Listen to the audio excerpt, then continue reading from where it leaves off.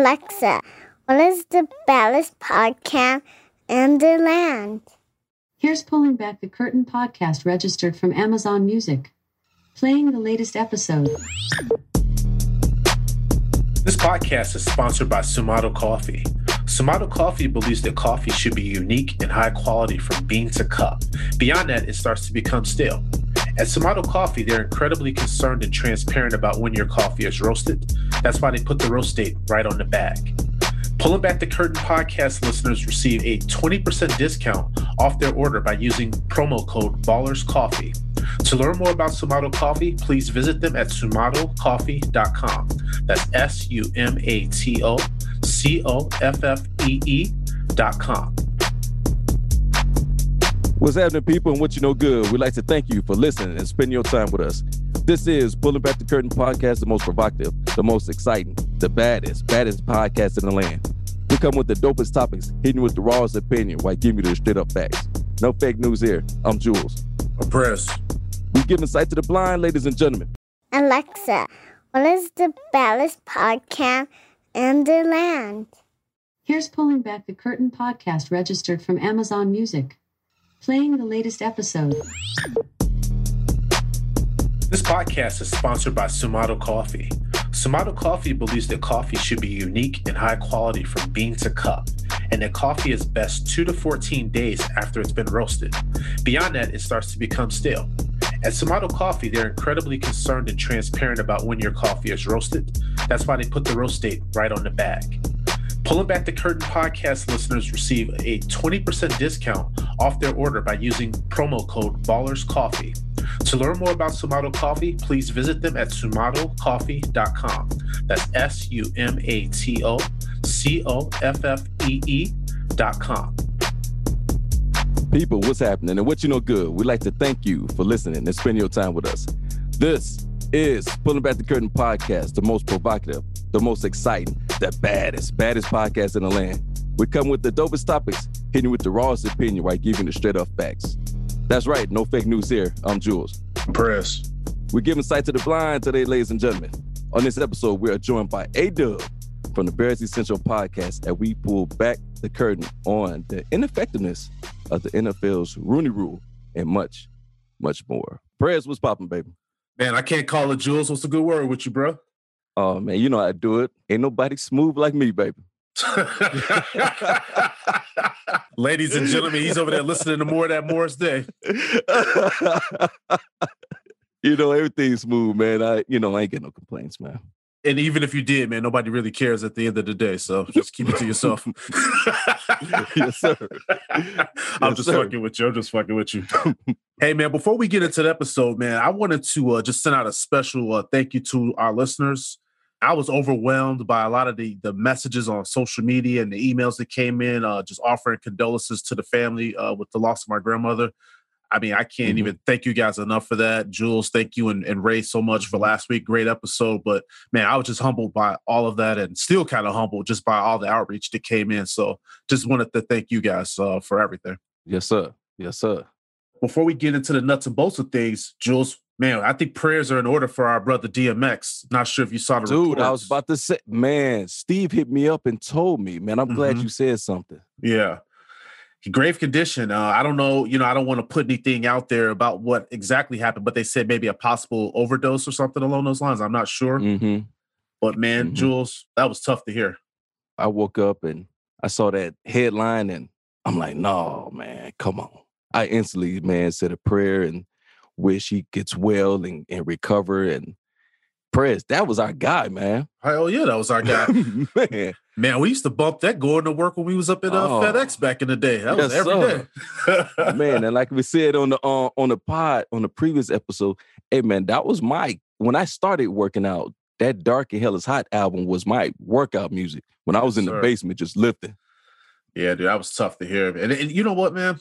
It just brings a deeper conversation when it comes to addiction, right? Because he not only suffered from that, but he's bipolar as well. So, I mean, dude, he had a lot that was going on, a tough upbringing. And, man, for our listeners, man, this is why Jules and I do episodes like the ones that we've done in the past, because drug addiction is no joke. And I really hope that he makes a full recovery because he's probably battling a lot of things in his life, and I really hope that he can make it through this tough time. Yeah, most definitely. To back with what you said, Press. Unfortunately, see this a lot, and I get these calls of person down because of addiction. And sometimes one time I actually saved the person, and he was just laying out in the alley, and I did some chest compression, some chest rub to kind of keep him going while the ambulance come, and they hit him with some shots of Narcan, and he's able to pull through. He was able to pull through. We got to him in time, but it is no joke. It is a sad scene. It is no joke, and that's why we need these people out here at organizations, and just so people with problems to go have somebody to talk to kind of to wing them off of it and help them. It's essential. It's what we need. Unfortunately, we live in a world where drugs, they're out here. They're out here, and people will get into them and they might get hooked and stuff, but it's no good, and they need help.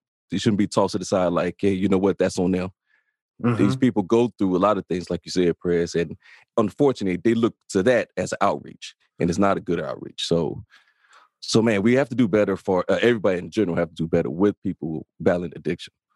Yeah, I agree with that 100%, man. And like I've said on some previous shows, I think because there's so many stigmas in this country when it comes to drugs, a lot of times people that are battling addiction, they don't feel comfortable with opening up to those around them. So anybody that's listening to this, man, if you suffer from any of this type of stuff, know that there is somebody in your life that cares. You can get through this, and you don't have to go through this by yourself. So when I hear a story like this with DMX, it breaks my heart, bro. And also, too, Jules, you know, shout out to you, man, because the story that you told about saving a life, because that's a situation right there where, shit, if you didn't get there, that person wouldn't be here. And I hope that person is still around. I hope so too, man.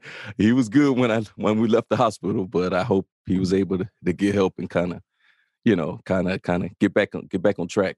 That's what's up, man. But yeah, man. So audience, man, this thing here with DMX, it hits us just because this was one of the guys, man, when we were coming up, that, man, one of the best rappers out there. Man. Energy. I mean, dude, just everything about him, man. And just the way that he came up, because he didn't have the best upbringing. I mean, his moms hated him, and his grandmother was like his true mother. And she passed away when he was kind of becoming famous. And then also, let's not forget that his record label fucked him over. And that's when the drugs started to kind of take a hold of him. And that's why me and Jules are talking about this. People have things that happen in their lives. And for whatever reason, maybe the substance that is out there is something that gives them some sort of comfort, or it could take their mind off of the problems they have in life, right? Whatever it may be. So just, man, hearts and prayers, man, they go out to DMX right now. Yes, sir. All right, Jules, let's get into some of these mailbag questions, man. So the first one came over from Ben. He lives in Arlington, Virginia. And his question was, do you guys collect anything? So Jules, I'm going to throw this over to you. Yes, you know what? I collect a few things. Great question, because one thing I'm starting to collect are those police patches from different states and stuff, cities. You know, like for us, it would be, you know, Chicago police. So a buddy of mine, he's from Puerto Rico. And I told him, hey, bring me back a patch for me. So, yeah, so I collect those things. He brought me back a Puerto Rican police patch. So I collect those things now. So how many do you have? So far, I have 5 from different little cities or states or even countries. So I got Puerto Rico now, and I also got one for Aruba. Oh, there you go. There you go. So what are you going to do? You going to put them up in a little glass enclosure at the crib, or what you going to do? Yeah, I'll probably put them in a little frame or something. And I know some of you probably think it's corny, but I think it's neat. So, you know, just put them side by side to each other, put them in a little frame and hang them up. I mean, you know, it's also like when you go visit and people buy magnets for the fridge or shot glasses, just a little something extra. That's all. Well, listen, it's not like you said you was collecting stamps, because then I'd have clowned your ass for about a good 5 minutes. Dude, do people still collect stamps? I would know. I don't talk to people that do that shit. Nerds. But yeah, no, man. Just kidding. Hey, no, but for real. So, no, that's cool, man. So you got 5, and I'm assuming you probably got hundreds to go. Oh, yeah. Yeah, So a partner of mine has told me, he said, bring some, wherever I'm going, just take some extra little CPD ones, and then, you know, just exchange them, whatever, you know, state or city or country I go to. Oh, there you go. A little exchange situation there. Okay. All right, I see you. All right. All right, so mine is I collect Jordans. I'm not going to tell anybody how many pair I own. It's a lot. And also, I don't want nobody trying to come over here and do nothing because prayers do pack. So, you know what I'm saying? Just not okay.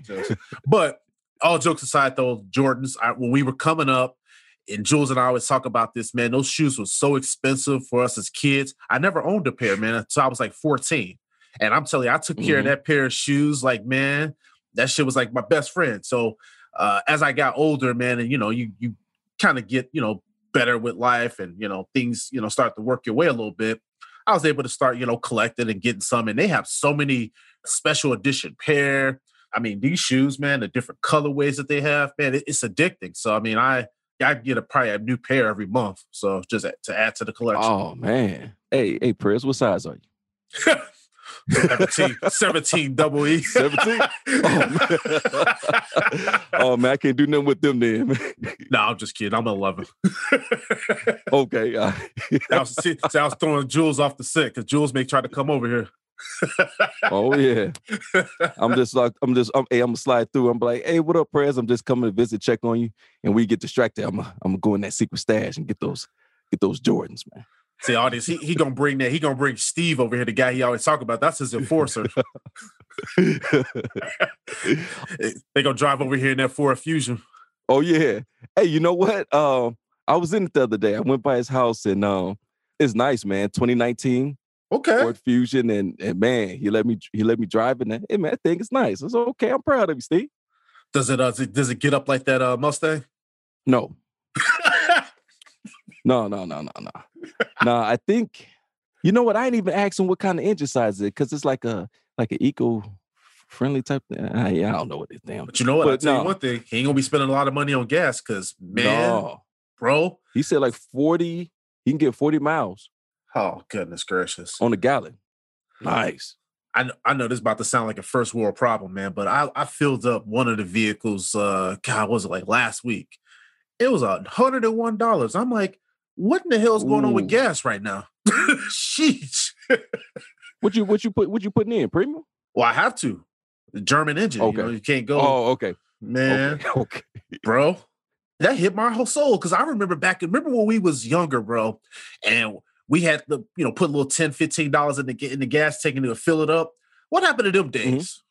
Mm-hmm. No, them days are gone. And dude, we barely had the money for gas back then. Yeah, $10. You was good with $10, but now, no, you can't do nothing with no $10. Shit. Mm-mm. You can't even get nothing to eat for $10. No, you should. These some crazy times. As I digress, next mailbag question, Jules, comes over from Danielle from Houston, Texas. And she wanted to know, what would our campaign slogans be if we were running for public office? So, Trump had a slogan, Make America Great Again, right? Yeah, go ahead. So my campaign slogan would be Make Humanity Great Again. Because, Prez, we're living in some days where I don't even know what to call it. This world is beautiful. You can enjoy yourself. It's lovely. Got a lot of sights, a lot of places to go to, people, great people, and friends and laughter and stuff. But you know what? There's a part of this world that is just evil. And what are we seeing right now with these mass shootings? I don't even know what to make of it.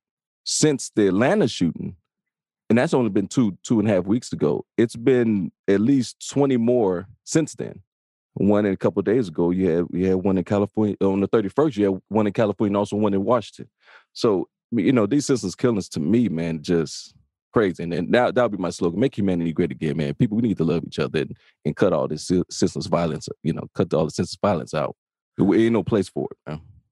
No, hey man, I agree with you, man. I've been saying that shit since we were shorties. I never really understood where all the hatred and the animosity comes from. And I'm just gonna say it like this: I never understood where the animosity came from our Caucasian people. I never understood why they have so much animosity towards us. I mean, I just don't get it, man. So for me, that Make Humanity Great Again is awesome because there's too much evil, there's too much hate in this world, and man, dude, like at the end of the day, even if you don't agree with somebody's lifestyle, like how they get down, whatever the case may be, dude, keep it moving and do what you got to do.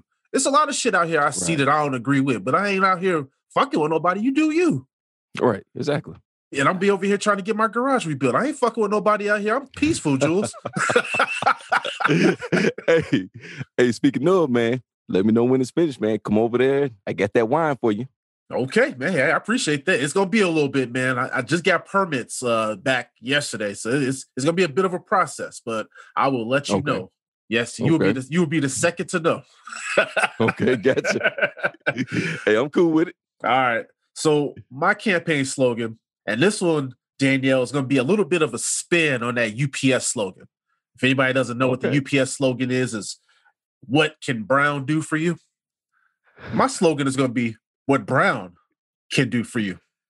All about Black excellence over here. Okay. Black excellence vibes. Okay, I like it. You know what I'm saying? So audience, what Brown can do for you. Try Brown. What Brown can try Brown. I got you. I like that, man. Hey, that's dope. I like that. I like that. See? And I'm telling you, I should probably run for public office, Danielle. I've been thinking about it. Yeah, man, you should, man. I'm with you, man. I'll be out there going door to doors, man, promoting it. See, there you go. Hey, we're gonna give you hey, ma'am. I know you don't know who Prez is, but guess what? I need to holler at you real quick. And they see them traps. Like, yes, sir, I'll sign whatever you need. Sorry, Officer Jules. They probably won't even open the door. They're like, who is? Oh, no, don't open the door. He a damn burglar. Well, over here, probably.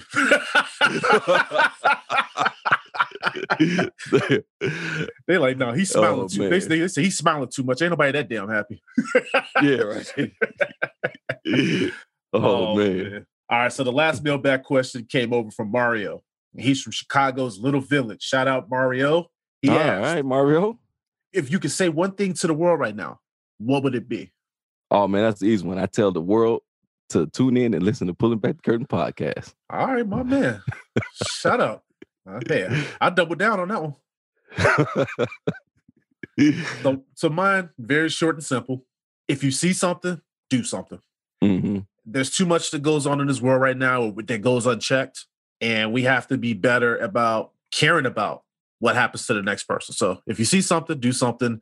You can't have the attitude of, well, they got nothing to do with me. That's kind of fucked up, you know, and that's why things are the way that they are. So that's mine. I second that, man. Yes, sir. Yes, sir. Well, hey, Jules, you mentioned that we got a special guest. Before we get into bringing in our brother A-Dub, there's a couple things that I wanted to chat with you about. The first one, in Evanston, I saw where their city council passed a measure where they're going to be bringing a form of reparations to Black citizens in Evanston. Did you see that? And what were some of your thoughts about that? Because I got tons. Hey, when I first heard it, I said, really? I was like, okay. And then it was talking about how they take some of the profit from the cannabis sales and they put a percentage and they're going to start giving Black residents who's qualified reparation. I was like, okay, cool. And so it was like, okay, so what we talking about? Are we talking about money or whatever the case may be? And then it was like, okay, for the people who was disenfranchised for getting homes. And I was like, okay, so they're able to get to loans and other things. I said, okay, well, that's cool. I thought it was the start. Yeah. So when I looked at it, Jules, I thought, okay, it's cute. Mm-hmm. But then I kind of dug into it a little bit more. And so when I saw it, I said, okay, they approved $400,000 in payments that's going to go to these Black families. And like you mentioned, these are people that were disenfranchised, right? But for our listeners, details matter. So you have to look at this situation and say, okay, these funds can only be used by eligible people on home-related expenses. So home repairs, down payments, things of that nature, right? Mm-hmm. Mm-hmm. But this isn't really a reparations program and on its surface. I still say with the initial investment of only being $400,000, you're dividing that $400,000 up against how many people? That's one of the problems that I have with it. Also, if anybody wants to look up more details on it, Google it, because this only goes back to 1919. So I believe it's from 1919 to 1969 are the years. But this thing needs to go back a little bit further than that because our condition didn't just start in 1919. I mean, I'm just going to just say that part. It's not cash fund based. These funds are being paid directly to mortgage institutions. But this approach does not lock out a majority of people that were affected by housing discrimination. The stuff that we talked about in this show with redlining. Right. Think about people that face an eviction. They don't qualify for a mortgage. So where's the incentive for them? Another thing to think about. This is a start, but they need to look at this thing. And if they're going to be the front runner, meaning Evanston, then do this right. Where are the programs that stop people from accruing late fees that mess up their credit? Where are the programs that are going to help people with those dings that go in their credit report? Because if you know, as you know, in this country, if you don't have credit, you got nothing. True. And it's this bad credit and these penalties are what continue to keep that poverty cycle in this country going, and especially in our inner cities. And so for me, I'm never going to come down on a city for wanting to help. But what I want to make sure that this is not just a situation where we're just trying to throw money at a problem. What I want to do, and this is what I always talk about on this show, is we need to be hitting things at the roots of what the issues are. So as Jules said, I thought, yeah, it's a decent first step. Mm-hmm. Now, one thing that I was really happy about was there's an organization that's based out of Oakland, California, the Family Independence Initiative. And what they did is they saw what was passed there in Evanston, and they decided, okay, well, what we're going to do is we're going to basically start a program where we're going to help out these residents in Evanston. So what it is it's 25 residents in Evanston that this organization is going to pay $300 a month to for the next 10 months. Is that Evanston or California? So I was saying that their California-based organization is bringing that to citizens of Evanston. So if there's more than 25 applications, then they're going to choose residents at random. And so for any of our listeners, if you guys do live in Evanston and you or someone that you know in your family or friend base is somebody that will qualify, there's an application and they're due, I believe, on April 6th. We'll put the link up on our social media accounts so that way you guys can have exposure to what these guys are doing. But when I saw that, I said, now that's actual kind of starting to get to the point of reparations, because that's like a cash-based type of program. And it's going to help people to actually be able to elevate themselves and move up a little bit. Because one thing to think about when it comes to home ownership in this country, only 41% of Black Americans own a home. So in this case, where Evanston is trying to do what they're trying to do, most of the people that live in that town, and for anybody that doesn't know, Evanston is pretty expensive. So most of them won't ever even see this money because they can't afford to even purchase a home in that town. And that again, and that again shows the massive discrepancy that we talk about on the show when it comes to race. I'm just going to be honest here. Us getting a loan versus somebody that doesn't look like me or Jules is sometimes a little bit different. I've already shared with you guys my personal story when I purchased my first home and how difficult it was for me and why I was forced to move way away from the area that I had targeted. So there's levels to this thing. And that's why I want to make sure that if we are going to put together a program that we're going to call reparations, then let's just make sure that it actually touches on that and actually lends true to what reparations are. Because when you think about what reparations are, they are owed by our federal government. The city of Evanston didn't put African Americans into slavery. The city of Evanston didn't do the conditions that are basically troubling and plaguing these inner city communities. Our federal government is the ones that did this. They're the ones that should be basically coming up with these type of incentives and these programs to help people. And that's why I thought what Evanston did, this to me, Jules, it felt like more of like a homeowner's credit type of situation than actually reparations. That's kind of what it felt like to me. Yeah, because they talking about the qualified household will receive $25,000 for it. Yeah, like we were talking about with the repairs and down payments and stuff like that. The good thing about this, it brought the conversation to the table where this is the prototype. We'll say this is the invention, this is the prototype. Well, another inventor will say, like in California, will say, well, you know what? We can spin it and do it this way. So at least, okay, what Evanston did, somebody else can take a look at it and say, we can do it better. We can finagle and make it better and help people out and really call it reparations. Because like to your point, you're saying it's like a homeowner credit, or as you would say. And then you have people in here. Now you have people saying, well, okay, the question is, how much repayment is enough? And, you know, for the number of years for the violence that our people, our ancestors have been through with slavery and segregation and Jim Crows and stuff like that. And how much back pay is sufficient. So it's like, the answer to that question, nothing. There's no amount of repayment is enough for what happened. No back pay is ever going to be enough. But right here is a start that from now on, from today into the future, at least we can close in that generational gap. Black people and people in color or people in color can live in good neighborhoods without, being treated differently or being disenfranchised. And if you want to hear some good stuff, listen back to our episodes 32 and 33 for redlining and some good stuff. So yeah, like we say, it's good. It's only going to get better, in my opinion. Yeah, and I can see part of what you're saying there. And I will say this, Jules, the fact that it starts a conversation is the part that I like. Mm-hmm.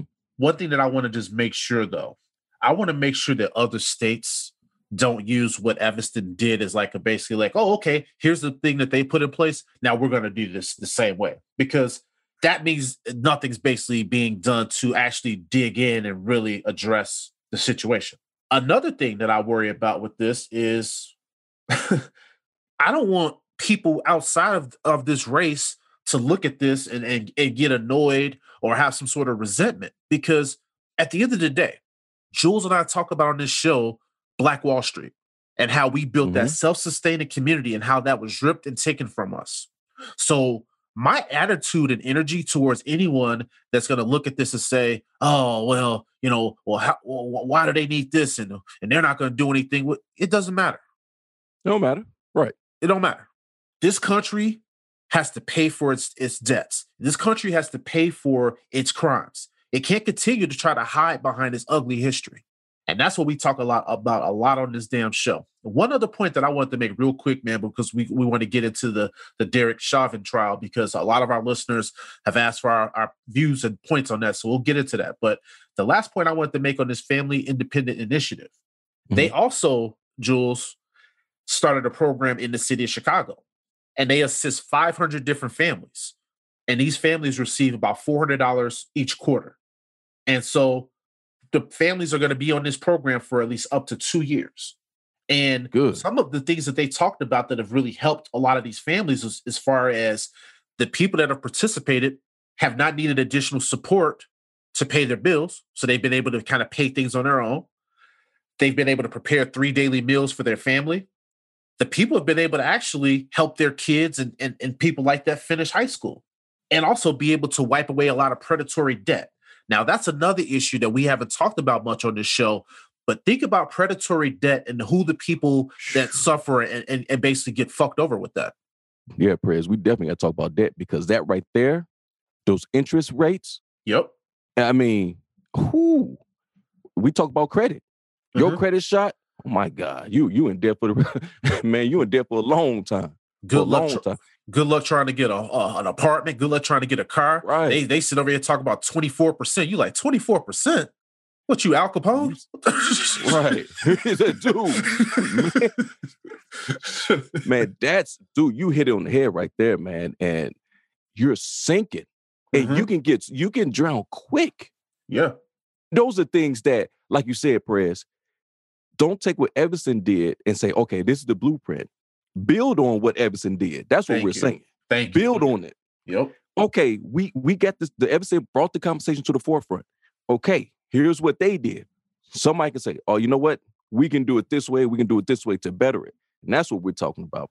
And what you're talking about, how what that organization is doing, help people get out loans, help people pay their mortgage or rent.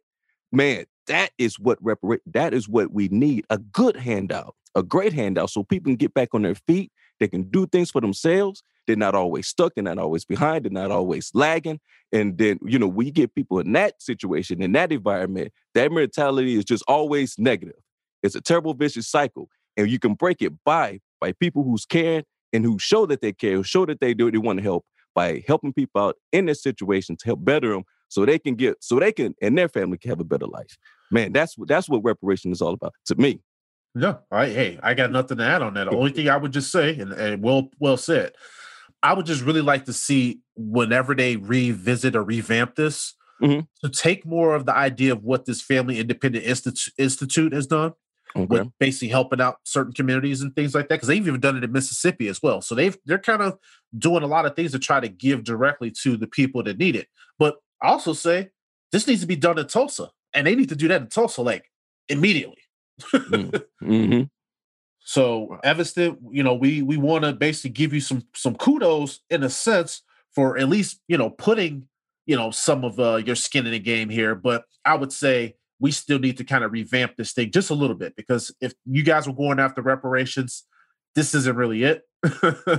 But at least, like you said, Jules, we can at least start the conversation. Mm-hmm. Yes, sir. Now we're on to the Derek Chauvin trial. So, Oof. Jules, Wow. there's been a lot of shit that came out of this one this week. When I saw, like, just at the beginning of everything, I saw the jury. The jury's made up of 15 people. 9 of them are Caucasian. And then I saw the courtroom in the courthouse. Concrete barriers, the barbed wire. I said, woo-wee. I said, boy, they are gearing up. Yeah, right. Before I go into this, I was going to say for anybody, because I know for me, I struggled with just this whole situation when it happened last summer, and this trial still kind of brings back some of those painful thoughts and memories. And I will say, I refuse to watch that video anymore. And anybody out there, if you feel like that thing triggers you, don't feel the need that you have to watch it. No, there's nothing wrong with not watching that.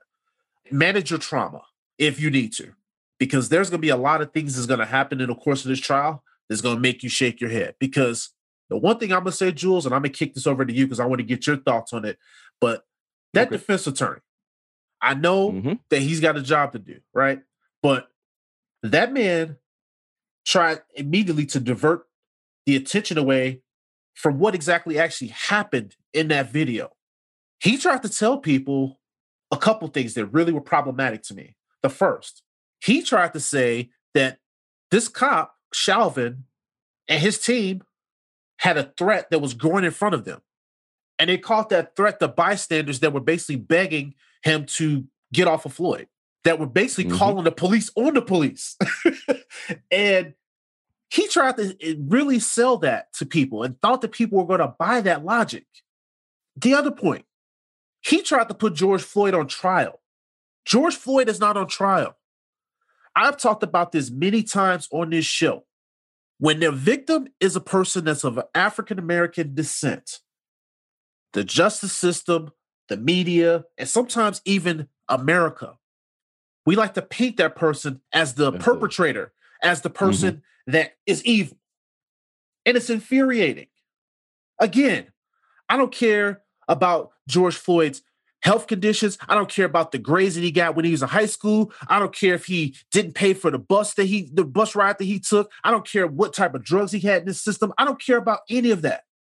Because at the end of the day, someone put a knee on this man for 9 minutes in a position where he couldn't breathe. That is what this thing is about for me. Jules, go for it. Prez, I'm going to tell a quick story, and then I'm going to answer your question. I think I was 3 years in on the department. I arrested this guy for PCP, I believe. Went to court, not guilty. I said, what the hell happened? I was like, okay. I believe I was righteous in what I did, and I explained myself, testified under oath, and no probable cause. So what happened? What they was talking about was a pistol. I was on scene because it was somebody who was supposed to have a gun. But the description given was that guy, and I approached him and he had PCP instead of a gun. Okay. So because he didn't have a gun, it was no probable cause. So with this trial, I told my wife, I said, you know what? This is a slam dunk. A slam dunk far as Derek Chauvin will be convicted. But people need to understand that defense attorney in general, will try to paint the picture that, yes, we will put Floyd on trial and he will turn out to be the offender in all this. And you have, how many jurors you have? 15. You have 15, right? So all you have to do is convince one of them. There's a possibility that, you know what? The officer was doing his job. And you can see for yourself, okay, wait a minute. I seen the video. They showed you when he was in the store, after the store, at the car, and ultimately his demise. You see it and you're like, okay, what am I missing?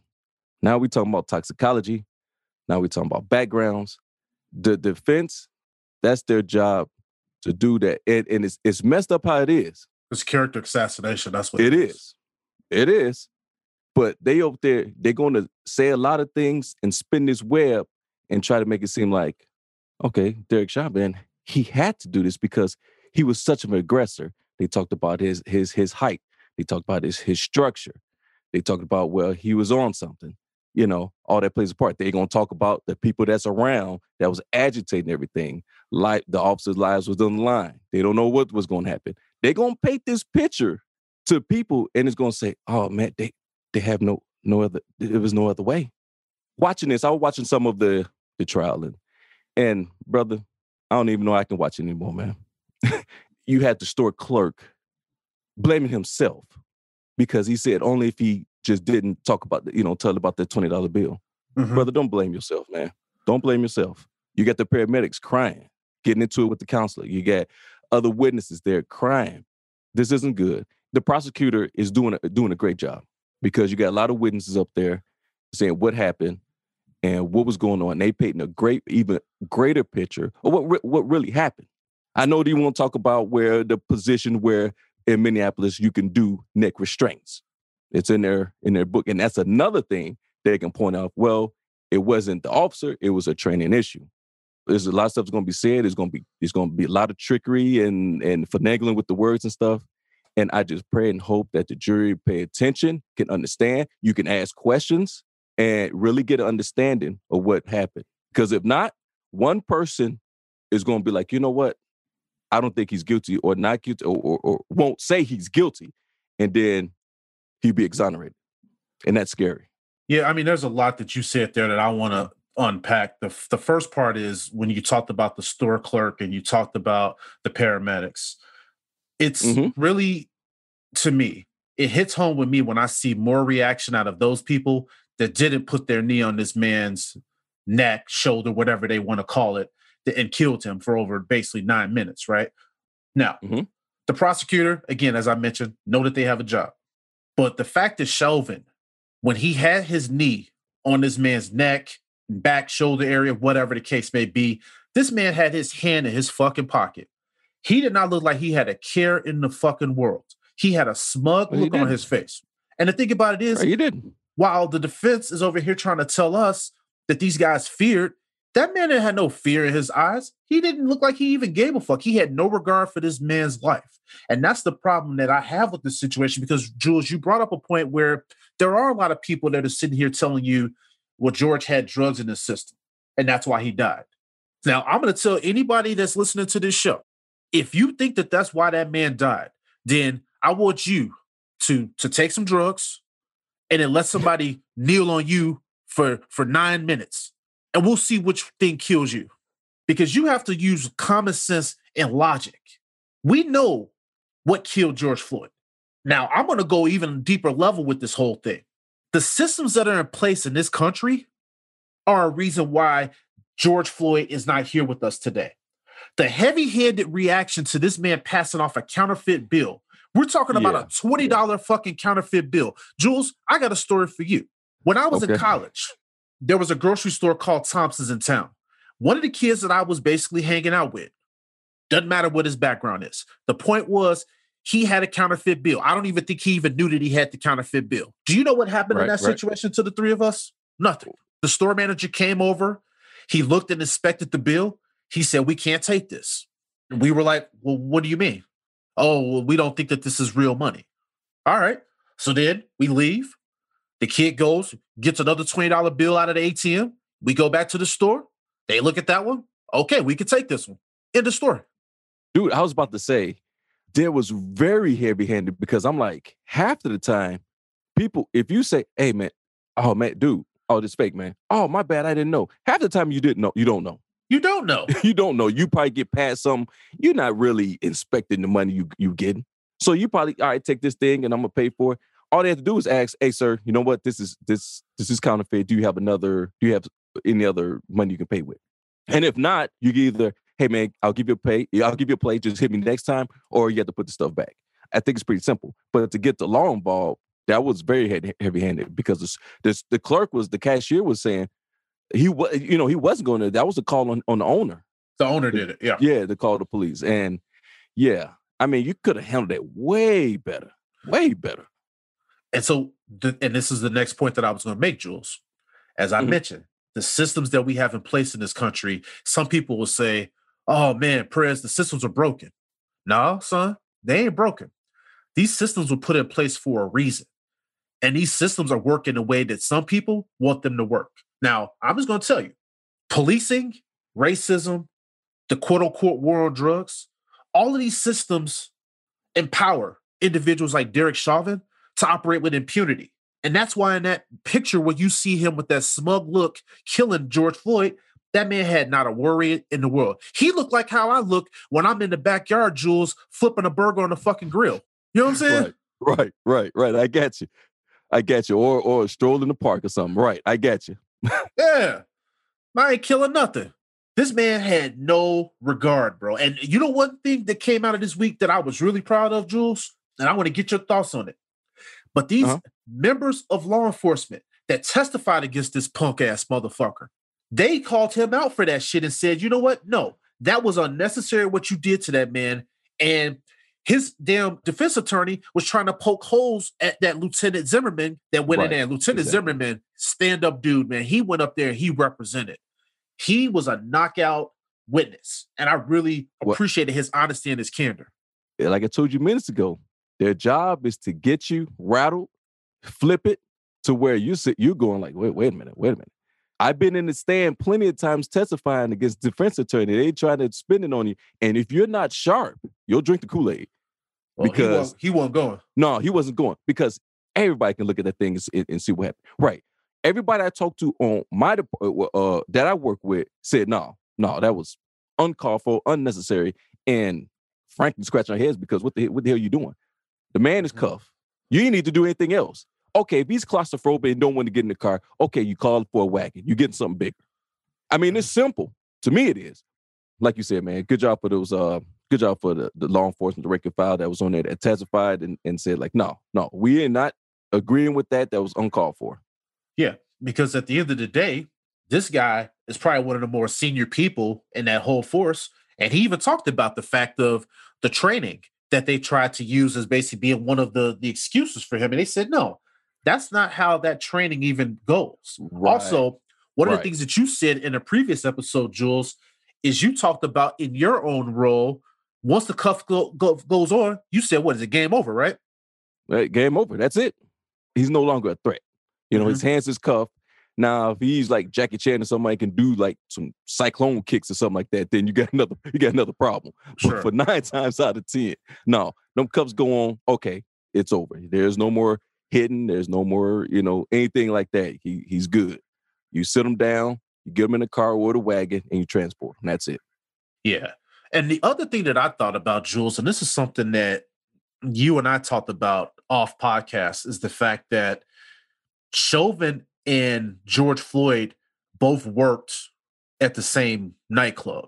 So a lot of people realized that George Floyd was a bouncer at the nightclub, and Derek Chauvin, I guess, sat in his patrol car and kind of patrolled the outer perimeters of it. So I wonder if these two ever interacted with each other. Because when I saw that situation, the way Derek Chauvin was so aggressive in that situation, I wondered, man, is there something else here that we don't know about? Right. Is there some hidden altercation transpired? Because that don't make any sense of what happened. Mm-hmm. If you guys work at the same spot, I'm pretty sure you guys know each other. Of course. I'm pretty sure you know each other. Ran across each other, said what's up in the John or whatever. Okay. So what happened? Like, brother, don't you say, oh man, this dude from the nightclub. Mm-hmm. That shit, you already have a report with George Floyd. Mm-hmm. Okay, let me smooth this out. Okay, let me holler at him. Hey man, I'll take care of it. What it is, $20? Okay, hell, here's $20. Hit me later. Prayers to your point, was there a deeper interaction with them two before this happened? Yeah, and I wonder. And that's something that I haven't heard a lot of discussion on, but you can't tell me that these two never crossed paths at, like you said, whether it's passing at the nightclub, going to the restroom, right? Whatever. Right. So I just feel like there could be something deeper at play here, but I just want to salute, like I said, the members of the law enforcement that stepped up in this situation, because I'll tell you, Jules, I've always definitely held everybody accountable, especially when it comes to law enforcement. Because when I see this situation happening with George Floyd, this situation didn't need to happen. It was too heavy-handed. No. But those senior police officers testifying against their own, I thought that was a step in the right direction. We talked about that with the reparations. Well, I was proud of this because what it showed to me is the justice wall to these individuals was much more important than the blue one. And that's what I want more people that wear that badge to do. So earlier when I said, if you see something, do something, that ain't just for us. That's for everybody. So those individuals that sat back and watched what Chauvin did in law enforcement in that moment. They sat back and watched what he did to George Floyd, and none of them intervened or did anything. Right. That situation, Jules, that was problematic to me. Derek Chauvin, I'm not even going to waste any more energy on bringing his name up anymore, but anybody that listens to this show obviously knows what I think about him as a person. He's a fucking piece of shit, but I am very proud of what I saw from the law enforcement community in Minneapolis. The individuals that testified, they were sharp, they were prepared, they were honest, and I think that their testimony was damning against what Chauvin's attorney was trying to do up there. Exactly. His chess up there. You playing chess now, and it's for somebody, because of somebody's life. I get into a lot of debates with people just out in the streets or whatever the case may be. If you ask me, there is no code of silence because things happen. Civilians will not know about it, but there's officers that tell on all officers or do things. So there's no this big blue or this code of silence. What you seen right there was what they spoke the truth, and that's all they did. And it happens a lot. It's just unfortunately you hear about things where there have been cover up, and that's take a magnifying and say, well, that's pretty much the departments nationwide in general, which is not. I would say this. I would be careful with saying that there isn't that. And I know that you are in law enforcement, but that's why I can speak on it. But that's why I can speak on it. But I would say this. I could also speak on it because I have basically a family of people that are in legal type of backgrounds. And there's been many cases on that. And there's a lot of evidence that's come out that's spoken like counter to what you're saying there. So I would just say, I would just be careful with that. And just for our audience, do your own research when it comes to that type of situation. But for this trial itself, I'm just glad that those people stepped up in this situation here. But I would just say, everybody do your own research, make your own assumptions when it comes to that issue there. Yeah, make your own assumptions. I can speak. Well, like I say, you spoke with your people. That's why I can speak on what I can speak on. Yeah. Oh, hey, we could always do another episode, man. And I could tell you the evidence that I have at my disposal that kind of speaks counter. I just didn't want to air you out on this episode. But I would just say, just be careful when it comes to that subject there, because there's a lot of stuff out there. And I know you are in it, and I ain't gonna disrespect what you do every day. But I would just say there's some things that happen that we just want to be careful what we're disseminating to the audience. Mm-hmm. Yeah, and then what I speak of is like I say, is in whole. I'm speaking of there. Like I say, there may be things here and there, but collectively, for me, there's no code of what people talk about. And that's fair. I would say, that's fair to speak. Yeah, I know your heart. I know where you're coming from. But there's some cases out there, brother. I'm telling you, there's some cases. And so, right. And no. I get what you're saying. But when people, that's why when I try to tell people, you have cases, but collectively, there's no this code. Because collectively, then everybody's on the tape, which is not true. Got you 100% there, my man. So, hey, we'll see what happens with the rest of this trial. Without further ado, we got our brother A-Dub, my co-host from the Bear Centrals podcast, pulling up with us today. A-Dub, talk to him. What's happening, everyone? What's happening? Prez, Jules, what's going on, fellas? Big A-Dub. Hey, man, what's going on with you guys? Man, dude, you know what we doing over here? Pulling back the curtain thing, over here chopping it up, man. We was over here talking about that damn trial, and, we don't have to trace that anymore, but that dude, Chauvin, man, is a bitch-ass motherfucker, man, and I hope he gets what's coming to him. Hey, you and everybody in this world, because we can have another summer like last year, man. No, I don't want that. I don't want that at all.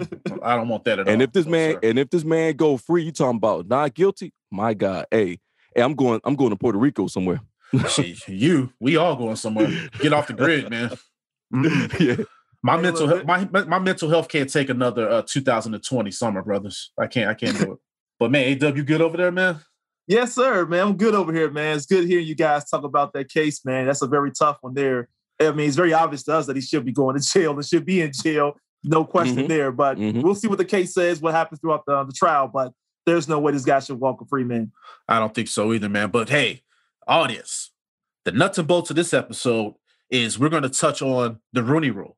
And so we brought A-Dub into discussion because A-Dub is my co-host on the Bears Centrals podcast. That's when we talk about all things NFL and the Chicago Bears. But man, I wanted to revisit this topic because loyal listeners of this show probably remember in season 1 that we did an episode on the Rooney Rule. We talked about our thoughts on it. But I thought in this climate, it was probably a really good idea to revisit it. Now, before I kick this over to A-Dub and Jules to just kind of give their piece on this, I want to make sure that our audience that doesn't understand what this rule is understands a little bit more about it. So what this policy does is the NFL requires its teams to interview ethnic minority candidates for head coaching and senior football positions. So it's kind of like in their way, an affirmative action type of thing that they're trying to put into place. There's no quota for hiring or based on giving a preference to a minority, but it's only an interviewing quota. And they established this back in 2003. The rule was named after Dan Rooney. Why that's important is because he's the former owner of the Pittsburgh Steelers. And he was the chairman of the league's diversity committee. And so he did a lot of work behind the scenes to ensure that the league was a little bit more diverse in what happens when it comes to people of color. So they created this Rooney Rule in reaction to the 2002 firings of Tony Dungy, Dennis Green. At the time, when Dungy was fired, he had a winning record. And Dennis Green only had 1 losing season in 10 seasons. It was very problematic to a lot of people because they wondered, well, what the hell is going on here? So Johnny Cochran and some other civil rights attorneys, they got involved. They released the study, and it showed that a lot of these black head coaches, despite whatever their record was, they were less likely to be hired and more likely to be fired than coaches of the other races. That is why we wanted to revisit this episode here today, because I wanted to get the fellas' thoughts on, now it's been a year since we've done this episode. I want to see how everybody's still feeling about this Rooney Rule, and I want to just kind of get your thoughts on it. So, A-Dub, I'm going to kick it over to you. When you think about this Rooney Rule, what are some of your initial thoughts on it? And then what is an idea that you have that we can improve this Rooney Rule?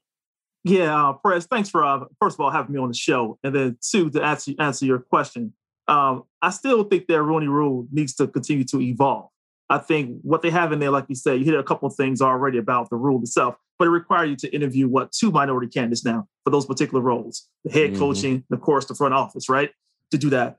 And that involve, of course, females and minorities in that process. So they try to do some things with evolving it from going from 1 to now to 2.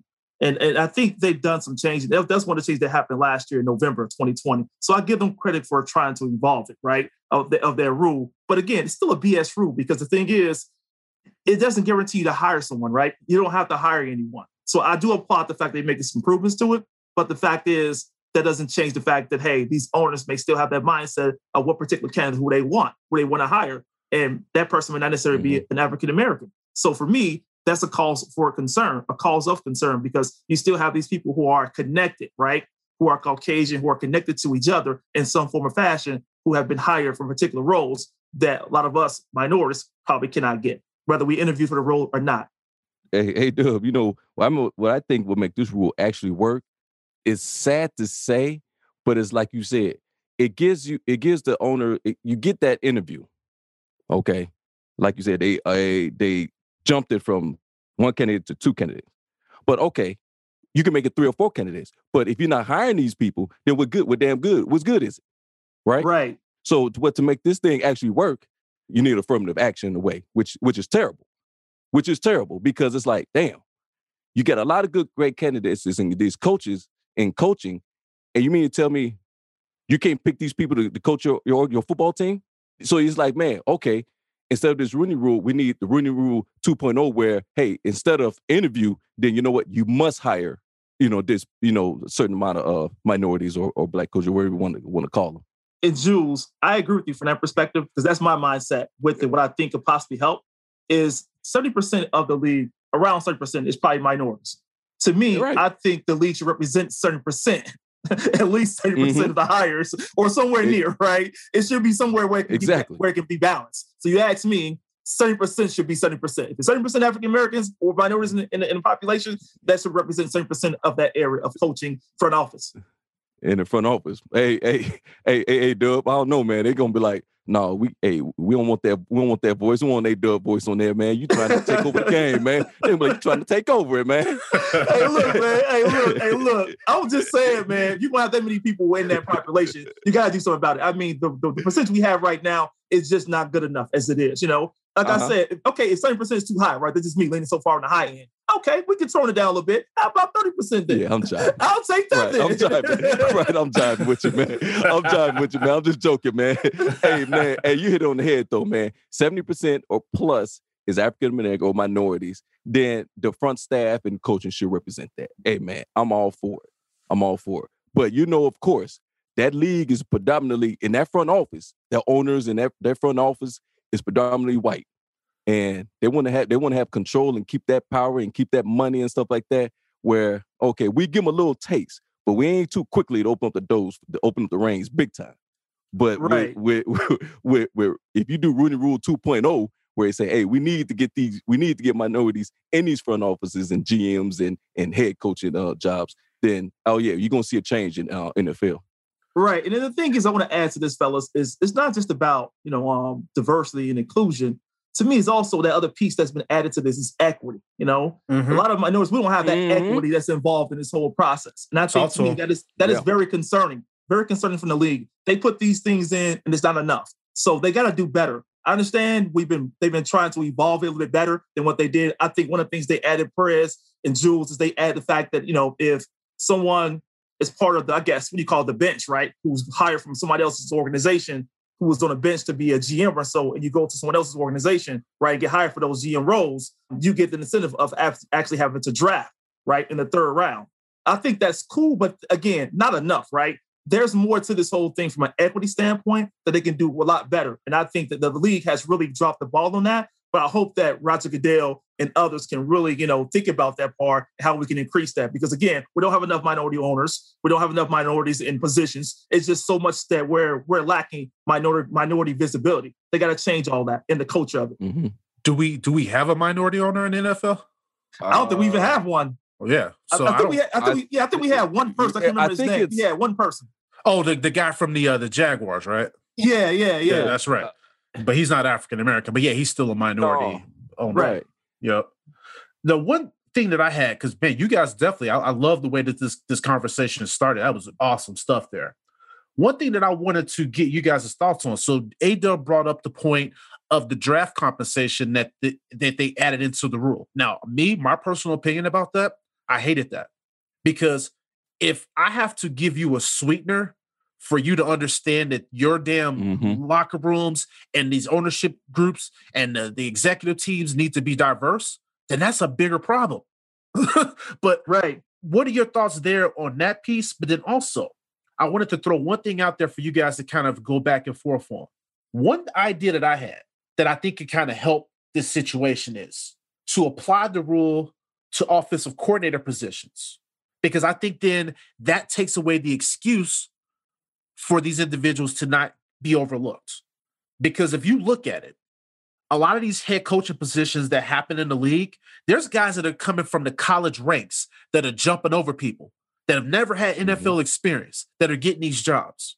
I just want to get you guys' thoughts on that, because I think if we can start maybe getting more of our minority candidates that are trying to come through the ranks, and we can start getting them more offensive coordinator positions, if we could get them in those type of roles, then it takes away the excuse of, well, the person never served in this role. They never called plays. No, they've been calling plays, like our brother Eric Bieniemy that they keep passing over. Yeah. Oh man. Yeah. You scratch your head on that one. Like, this brother should be head coach somewhere, some team. I really thought Houston was going to take him, but then they're getting David. So. Oh yeah, David Culley. Yeah. Yeah, but you know what? Stuff like that, man. I say, things happen for a reason. He gonna get on the. He's gonna get his share. He gonna get his. When he do, look out. That team is going places. Wherever team that is, maybe the Bears. And look. I think what you're going at, the question you brought there, Prez, about the offensive coordinators, right? That's a good start of getting more minorities in that role. There are so many guys who I looked at, who are good offensive coordinators who could possibly be head coaches, whatever, who could probably move up in the ranks. And I know there are so many coaches out there who probably want to go back to that rim. I mean, you got Jim Caldwell, right? Todd Bowles was also defensive coordinator. I mean, these are so many guys out there right now who could be, ready for an offensive coordinator. For example, I think Elliott from Clemson, right? He's the offensive coordinator. I mean, a guy like him can come up in the ranks, right? Come to the NFL and be an offensive coordinator. There are so many guys, who I think they're just out there right now that could do very well, James Franklin, I think he's another guy, I think he's out of Penn State. Also comes to the ranks in the NFL and do good. So you're talking about these other young guys who are Caucasian who are getting opportunity. Why not some of these African-Americans, man, who are also very good at what they do, can come up in the ranks and can come into the NFL, and I think would do a very solid, good job there. So I think that we need to target those guys. One quick thing I wanted to add before Jules gets in on this. So you brought up the names of Caldwell and Todd Bowles. Now, I want our audience to think about these individuals. They both had head coaching jobs as African-American coaches. They both were fired from those roles.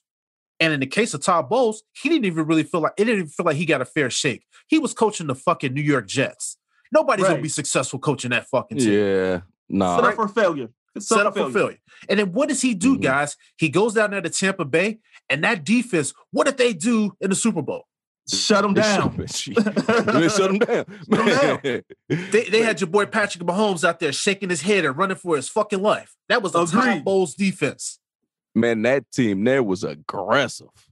Hey, after that first quarter, they made adjustments. That was it. That defense, I mean, was strong based upon what Todd did. And the thing is, a guy like him who's not coaching or can't get a head coaching job is concerning. I know you also mentioned Bieniemy from KC's Perez. That was a great one, And the reason why the one you mentioned his name around for him, the offensive coordinator for the KC's, why that's so important to mention his name, because you remember Perez years ago, right? I want you to follow me this, Perez, with Josh McDaniels, right? For the Patriots, right? Yep. Josh McDaniels were looked after. People were salty. People were trying to get him for many years, Perez, to get him to become their coordinator or coach, right? For many years, they were trying to get him. Mm-hmm. Caucasian guy. Well, why can't the coach, the offensive coordinator for the KC's get that same respect? Especially since he's coaching one of the best offenses in the damn league. Exactly. Mm-hmm. And he's been around Patrick Mahomes, MVP, right? The kid is great. He's been around a lot of success these past couple of years. And doesn't like they're going to slow down again this year. Looks like KC is going to be right there again this coming season. So it's like, why is this guy still being overlooked? And he's been around success and know what it looks like. And he's been under a good coach as well under Andy Reid. So it's like, come on now, this guy comes from a great culture. These are guys you cannot continue to overlook. And I'm gonna be petty here. The Bears sure signed one of them damn coaches that was under Andy Reid. We got the wrong motherfucking one. Right. Hey, Prez, hey, Dub. I had read this and I laughed so hard because I know you guys hate this. And Prez, you especially said, put down that cost selection. That Denny's menu? Yeah. So why did I read that he's going to be calling the plays for this season coming up? All I'm going to say here is this. If anybody want to hear some raw takes, listen to episode 45 of the Bears Central's podcast. We go in. Matthew Nagy, stop ruining our fucking team. That's all I'm going to say. There you go. You heard it from Prez. That's enough. Tune in to the episode 45. You will get it all. You'll get it all. I'm telling you right now. You'll get it all from Prez.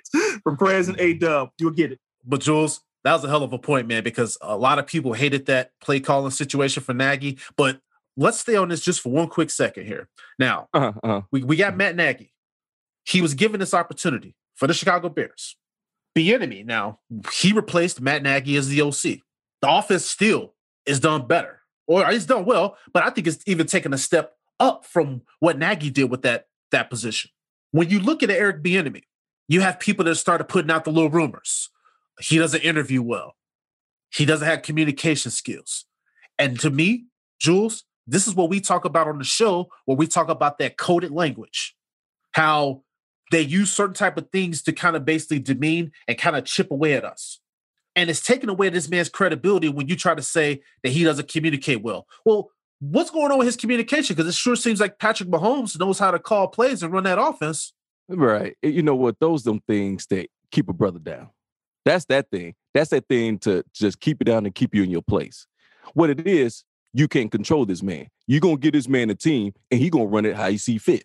And he ain't the type that you're going to just come in and try to muscle and say, hey, I want you to do it this way. No, this brother right here, he's going to coach this team. He's going to coach it the way he want to do it. You want results. This brother can give you results. That's what you paying this man, and that's why you're putting him in these positions. But see, is that the reason that you can't control him? Or are you saying that he doesn't interview well? Who cares? He's a damn coach. But here's the thing. Are you scared of that? Or are you scared that these brothers in these head coach positions is going to look like these quarterback positions? You get brothers in these quarterback positions, it's just killing the game. Is that what we scared of? Is that the question? Yeah, because we don't know. Yeah, we don't know. Right. Because that needs to be addressed and say, hey, a guy like Bieniemy should have a head coaching position. Yep, should have been at it. Should have been at it. Hey, Dale, like you said with Josh McDaniels, people was killing for this man. Yep. Why? Because he's on the Belichick. Because you have success for New England. Okay, all right, cool. But Kansas City's also having that same success. That's right. Exactly. That's right. That's so right. what we talking about now? And we can go back to we keep going back to the same song and dance, and it's about race. I mean, hey, okay, Perez, I'm gonna get off with that. No, shit. Hey, you was going, and I agree with that because they offered Josh McDaniels a job. He took the job, then turned it down, and went back to New England. Yep. Went back, right. Went back to dad. Right. Exactly. No, man, I agree with you guys. Bieniemy can't even get a return call. Shit. And that's sad. That's very sad, man. I mean, think about it. He interviewed for several positions, man. He interviewed for the Panthers position, the Browns position, the Giants position. This guy been out there interviewing, and still no one said, hey, this would be the right guy for our organization. It's sad. It really is. Because you're right, Jules, you hit on something very critical about the fact that if they talk about his communication skills being a gap, guess what? What's the most important thing? Results, right? Like you all said, results. This guy has gotten results. He has gotten results. Mm-hmm. So whatever that communication is you looking at or whatever that's you're concerned about, that's not it. This guy got 90% of everything else that meet the criteria. No one's going to come into any role 100%. Hey, Dale, let me ask you something. You sit down in the interview with Bill Belichick. How that interview gonna go? Because the man dry to me, man. Right. The man dry to me. How he acted on the post games interview and stuff like that. It's like, brother, come on, man. Nobody's that upset. God damn. You just won. You know what I'm saying? He just disgruntled. You're right. He just won. He won the Super Bowl and he just, man, goddamn talk, man. I wonder if that's an act. Because nobody can be that damn unhappy. I'm like, God, do you have any joy, bro? Right. Right. He's never happy. I mean, you won 6 plus Super Bowl. You the coach of the year. Yeah. You built a dynasty. You got a young wife. You got millions. What the hell? You're a head coach. Man, give me them problems, bro. Give me them problems. Yeah, he the type of person he'll say all those things. He'll say, but it rained today. Right. All right. Right. And think about it. The communication, right? His nonverbal communication is atrocious. But no one talks about that, right? When you talk about coaching. I mean, come on, man. The excuses. You ask me, it's a lot of excuses being thrown out there. And to me, I'm not buying any of the excuses. I'm over it. Also, too, let's just call it a spade here. You got a lot of these idiot coaches that come out here and they lather themselves up and they start, getting all fired up and excited. Like, how many times is Matt Nagy talking about how he's so fired up? Nobody cares about your fired up. Your offense is trash, bro. Right. The fuck you fired up for? Exactly. You fired up, huh? You got a terrible plan, man. Your plan isn't working. So to me, I don't care how you communicate. Your communication's not that great, whatever. As long as you got a good plan and know how to execute that plan, I'm fine with that. You know how to get guys to be ready for the game, I'm fine with that. So to me, they're looking at the wrong thing, Jules and Prince. And let's think about one situation that Deshaun Watson, I know that's a word that, people don't want to really touch on right now, but I'm going to say this. He asked his organization to interview Bieniemy. I don't even know if they did or not. Yeah, I'm not sure either. Right, I didn't read anything on that. And they said that was the last straw for him, and that's why he basically said he wanted out of there because he wanted to have some involvement with that coaching decision. And this was a guy because he talked to Patrick Mahomes, and Patrick Mahomes said, "Hey, this dude's been ready." Right, right. He got the tools, man. He got the tools, and I think you're right. And that is what pissed Deshaun Watson off. That's what's the start, right? That became why he became disgruntled. Really, that was the beginning of that. But you're right, Perez. You want somebody who who have done the job very well. Mm-hmm. Eric has done the job extremely well, and has a good, from people out there who says how great he is. And you tell me that this guy couldn't be the job of the Houston Texans? Really? The guy got the criteria. He meets it. All of it. There's no one hole in his resume that says, hey, this guy couldn't do the job very well. He couldn't be good for our quarterback. The quarterback wanted him. Right. Your franchise quarterback. Your franchise quarterback. And you got to look at last year when they get rid of his number one receiver. That's right. And now he asking, hey, listen, let's get Eric. And you still not. So he like, listen, y'all ain't paying attention to me, man. I can do better someplace else. Jules, that's a hell of a point because he was a good soldier about that. Y'all traded away his top guy. Right. For nothing. They got nothing back in return. They got a pack of cool cigarettes and a 25-cent juice. That's it. Pack of Cools. Yeah, pack of Cools. Pack of Cools, they were all loose squares.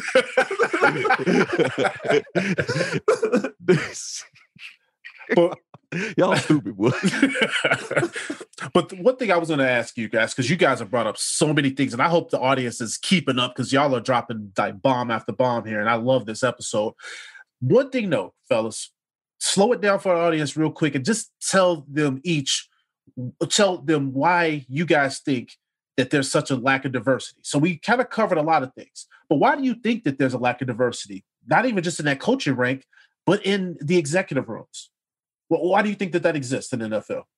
I think it exists based on the fact that a lot of these guys have relationships with each other. They're part of their culture. They're part of the comfort zone. Think about some of the guys they've hired. They got people who've been hired who are family relatives to them, right? And no one's thought about looking outside the box of that, saying, hey, this is too close to home here.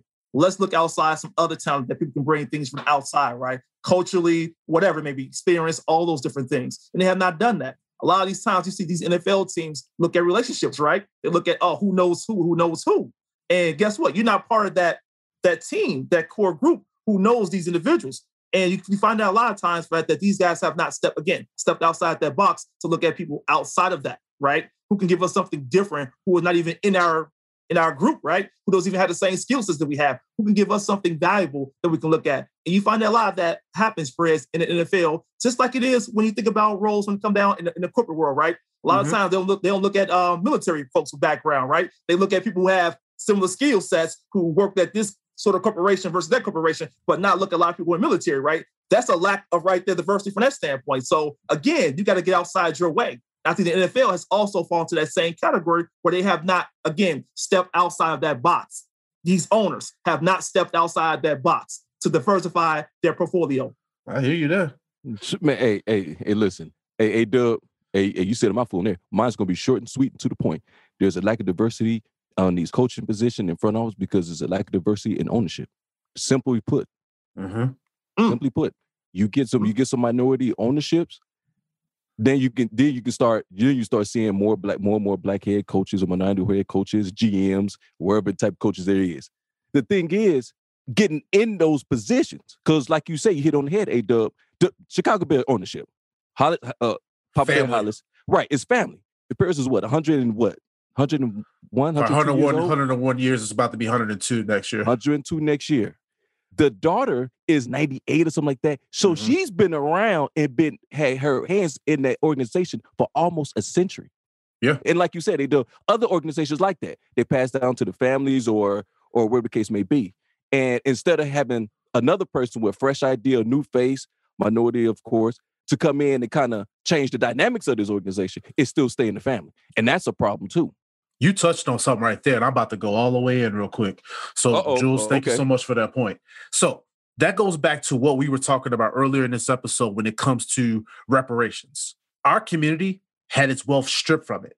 Now, Jules just talked about the McCaskey family. Who's the hierarchy of that? It's George Halas. That money has been passed down in that family from generation to generation to generation. That is generational wealth. That doesn't exist in this community. So the fact of the matter is, we don't even get accepted to even have a seat at this NFL table because guess what? Who's got all them kind of hundreds of millions of dollars to even buy a team? Who even has access to even get into those rooms? You see what Jay-Z's trying to do. He's trying to cozy up with the NFL. They still ain't giving him a time of day. Right. It's levels to this shit. Prez, that is deep, man. And that goes back to diversity, equity, and inclusion. We're not part of it. We haven't been part of that. So they need to change that whole idea, that whole mindset from ownership all the way down, right? From the whole platform, from the whole platform, the whole structure of the NFL needs to embrace that. There's African Americans that have built your league that have making you rich beyond rich, that's helping your family have this generational wealth. But as A-Dub mentioned, there's no equity for us.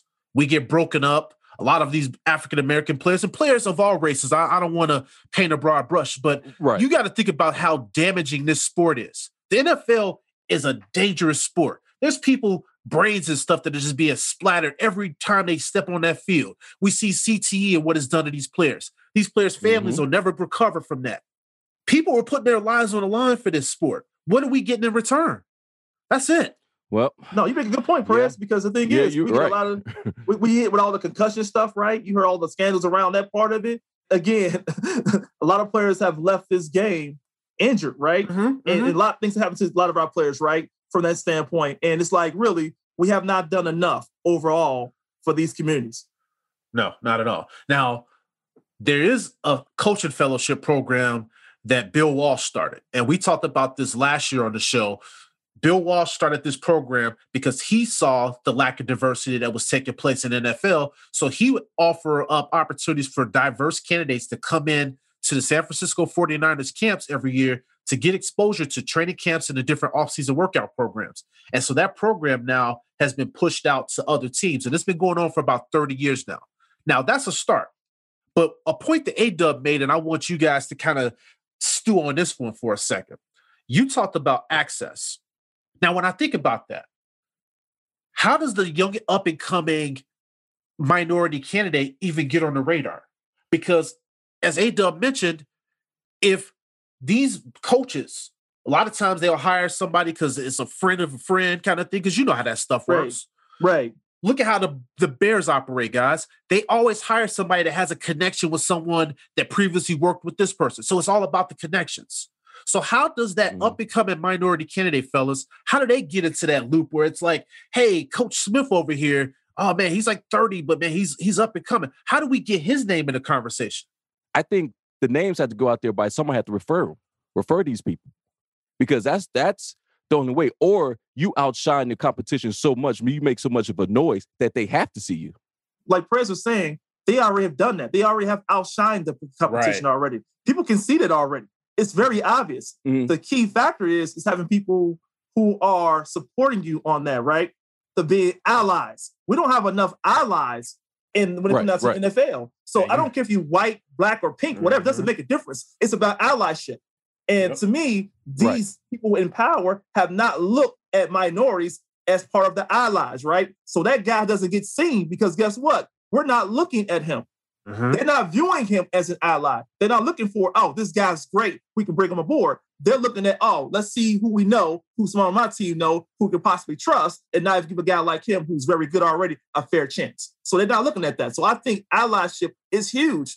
Do you make this guy an ally? And that's what was missing. We don't have enough people on these committees to really be able to say, hey, that guy's good. Let's bring him aboard. Let's check him out. Let's go watch him. Let's go do all these things that we would do for anyone who we wanted.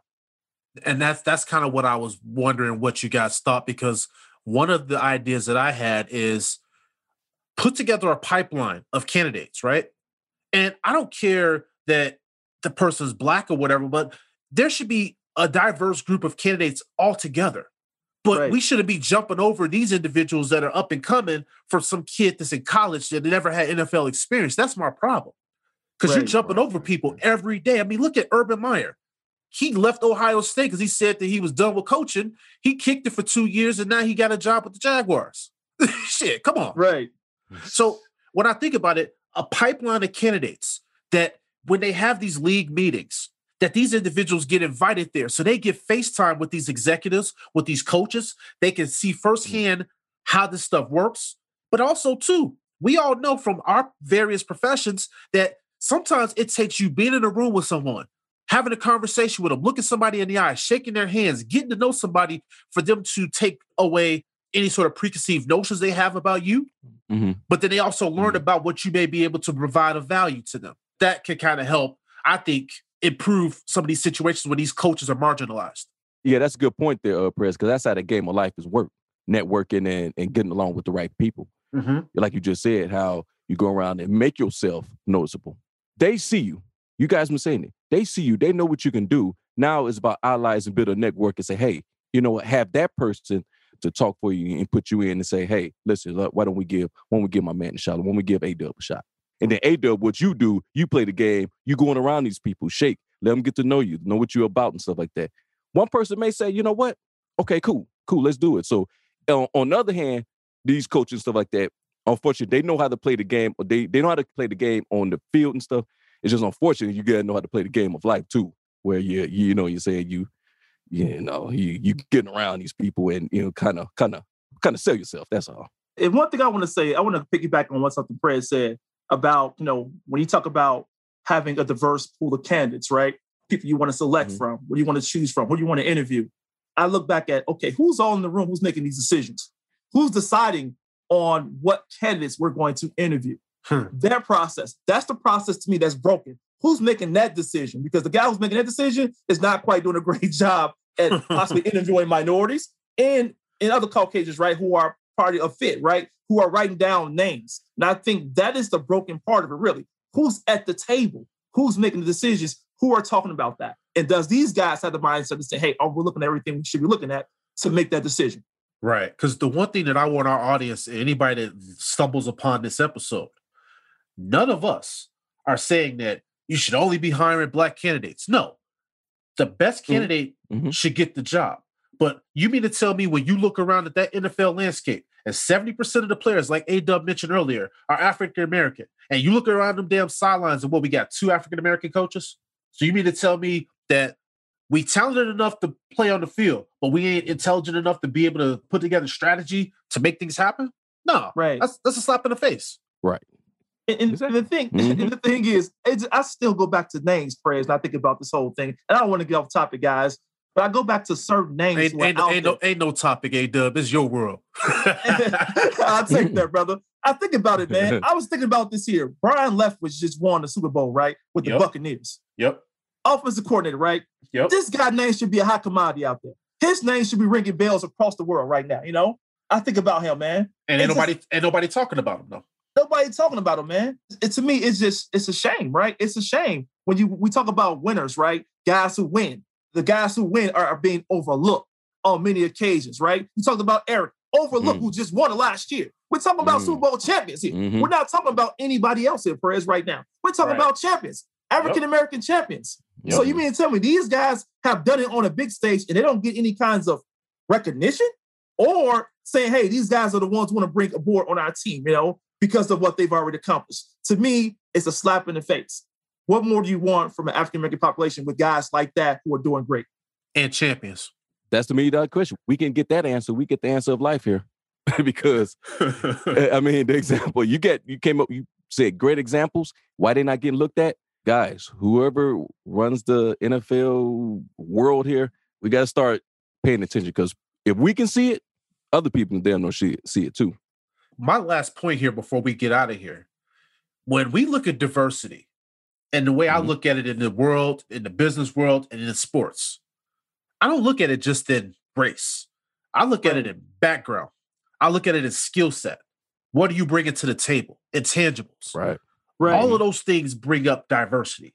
So when you look at these organizations, how many of these organizations can raise their hand and say, we are truly a diverse organization? We are a collaborative organization. We're bringing all these great minds together to move forward in some kind of way. How many can actually say that?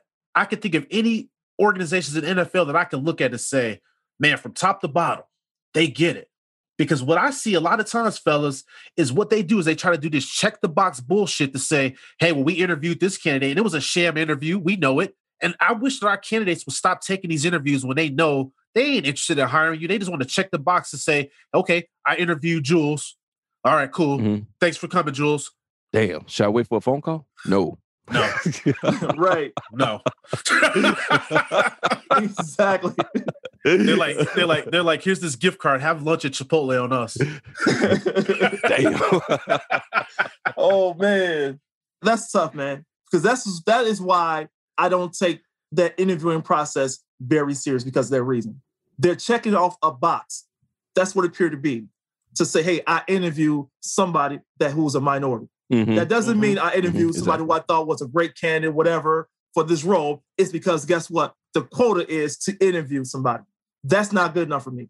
I want you to take that process very serious. To say this guy has a fair chance. That, hey, you know what? Hey, look, you have a real opportunity at getting this coaching job or offensive coordinator or GM role, whatever it may be, right? You have a real legit chance. And to do it as a checkbox, to me, is a slap in the face to all the minorities who have interviewed for some of those roles that weren't taken serious. Right here, players or ex-players or people around the world, or minority people around the world, need to, let's start implementing a plan. Let's get a plan together. When there is a team that become available to buy, to own, hey, people just need to get together and get this team. Because if not, it's going to be this society where you could never get in. People should start getting our papers together and try to own this team here. Because, like I said, me personally, I may be wrong. I don't know. This is just me. In order to see any real changes, you have to have your own team. Or that person need to wake up and say, hey, listen, you know what? We need more diversity. We need fresh faces and ideas and new ownership. And I'm willing to go outside the box here. So you talk about the fact of us owning a team and that basically prompted real change. But I want to push back on you because look at the NBA, for instance. Now, Michael Jordan's the only minority owner in the league, right? Mhm. But I would say that the NBA has been more progressive than any league out there. I mean, look at last year as an example. I mean, they pretty much, that whole season, they made it about what was going on in the world.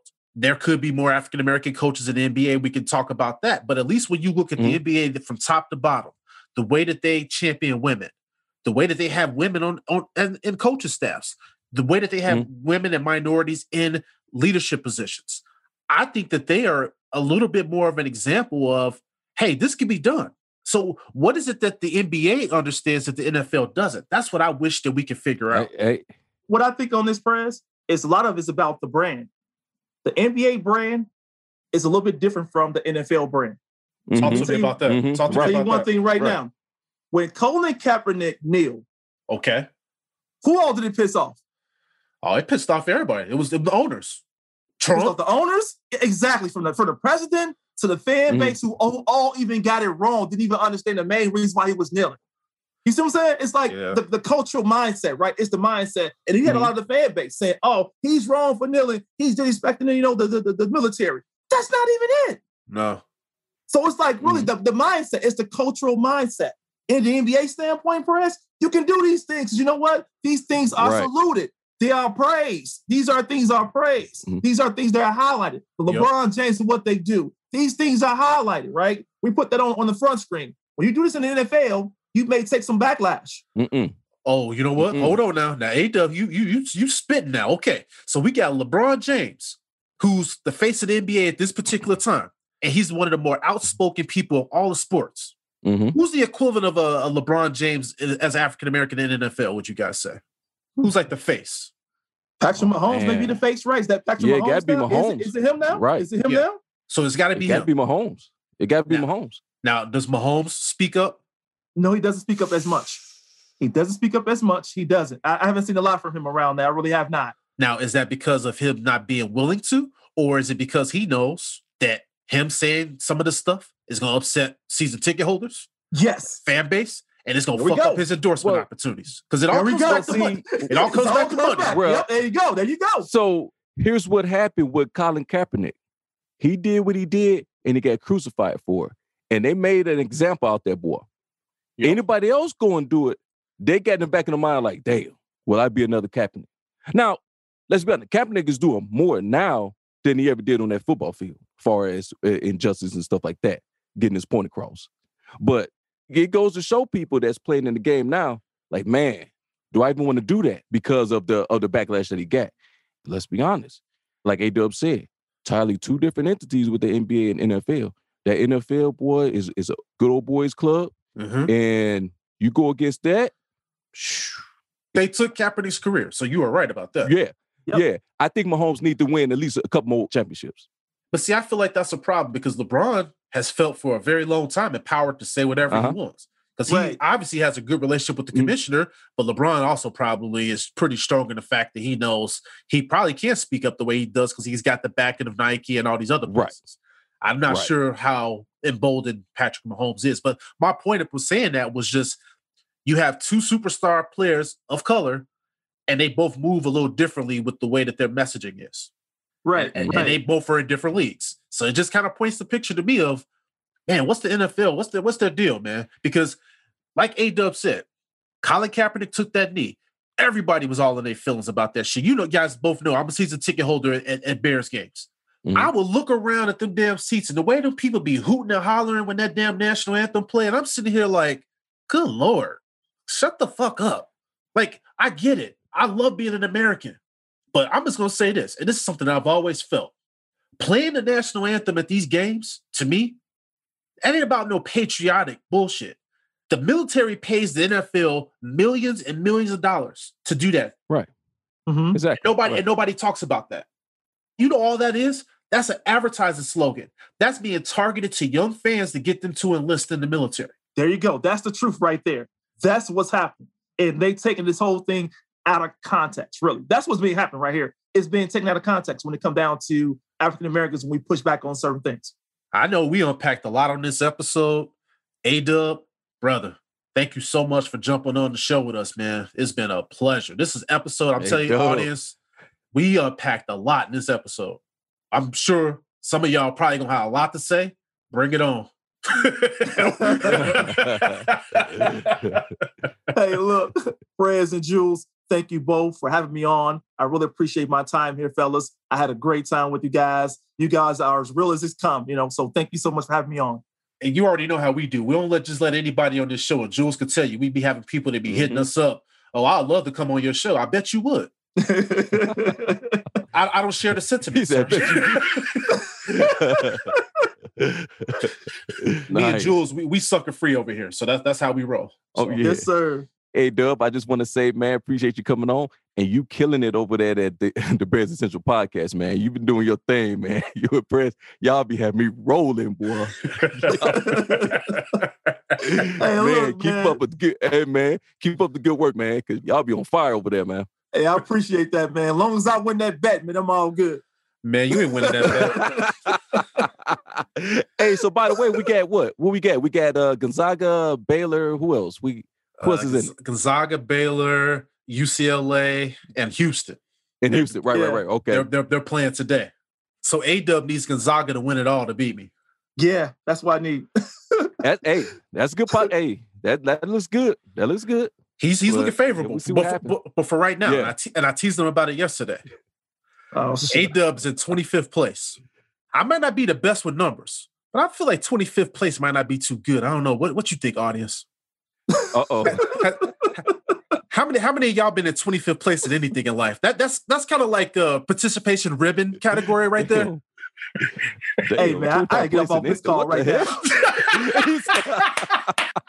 Hey, y'all know it's all love, man. I had to get him. A-Dub was taking a victory lap on me like a couple weeks ago, man. I took it though, but I was sitting up there. I got off the call. I was like, man, A-Dub, man, he might be beating me on this thing. Damn. Hey,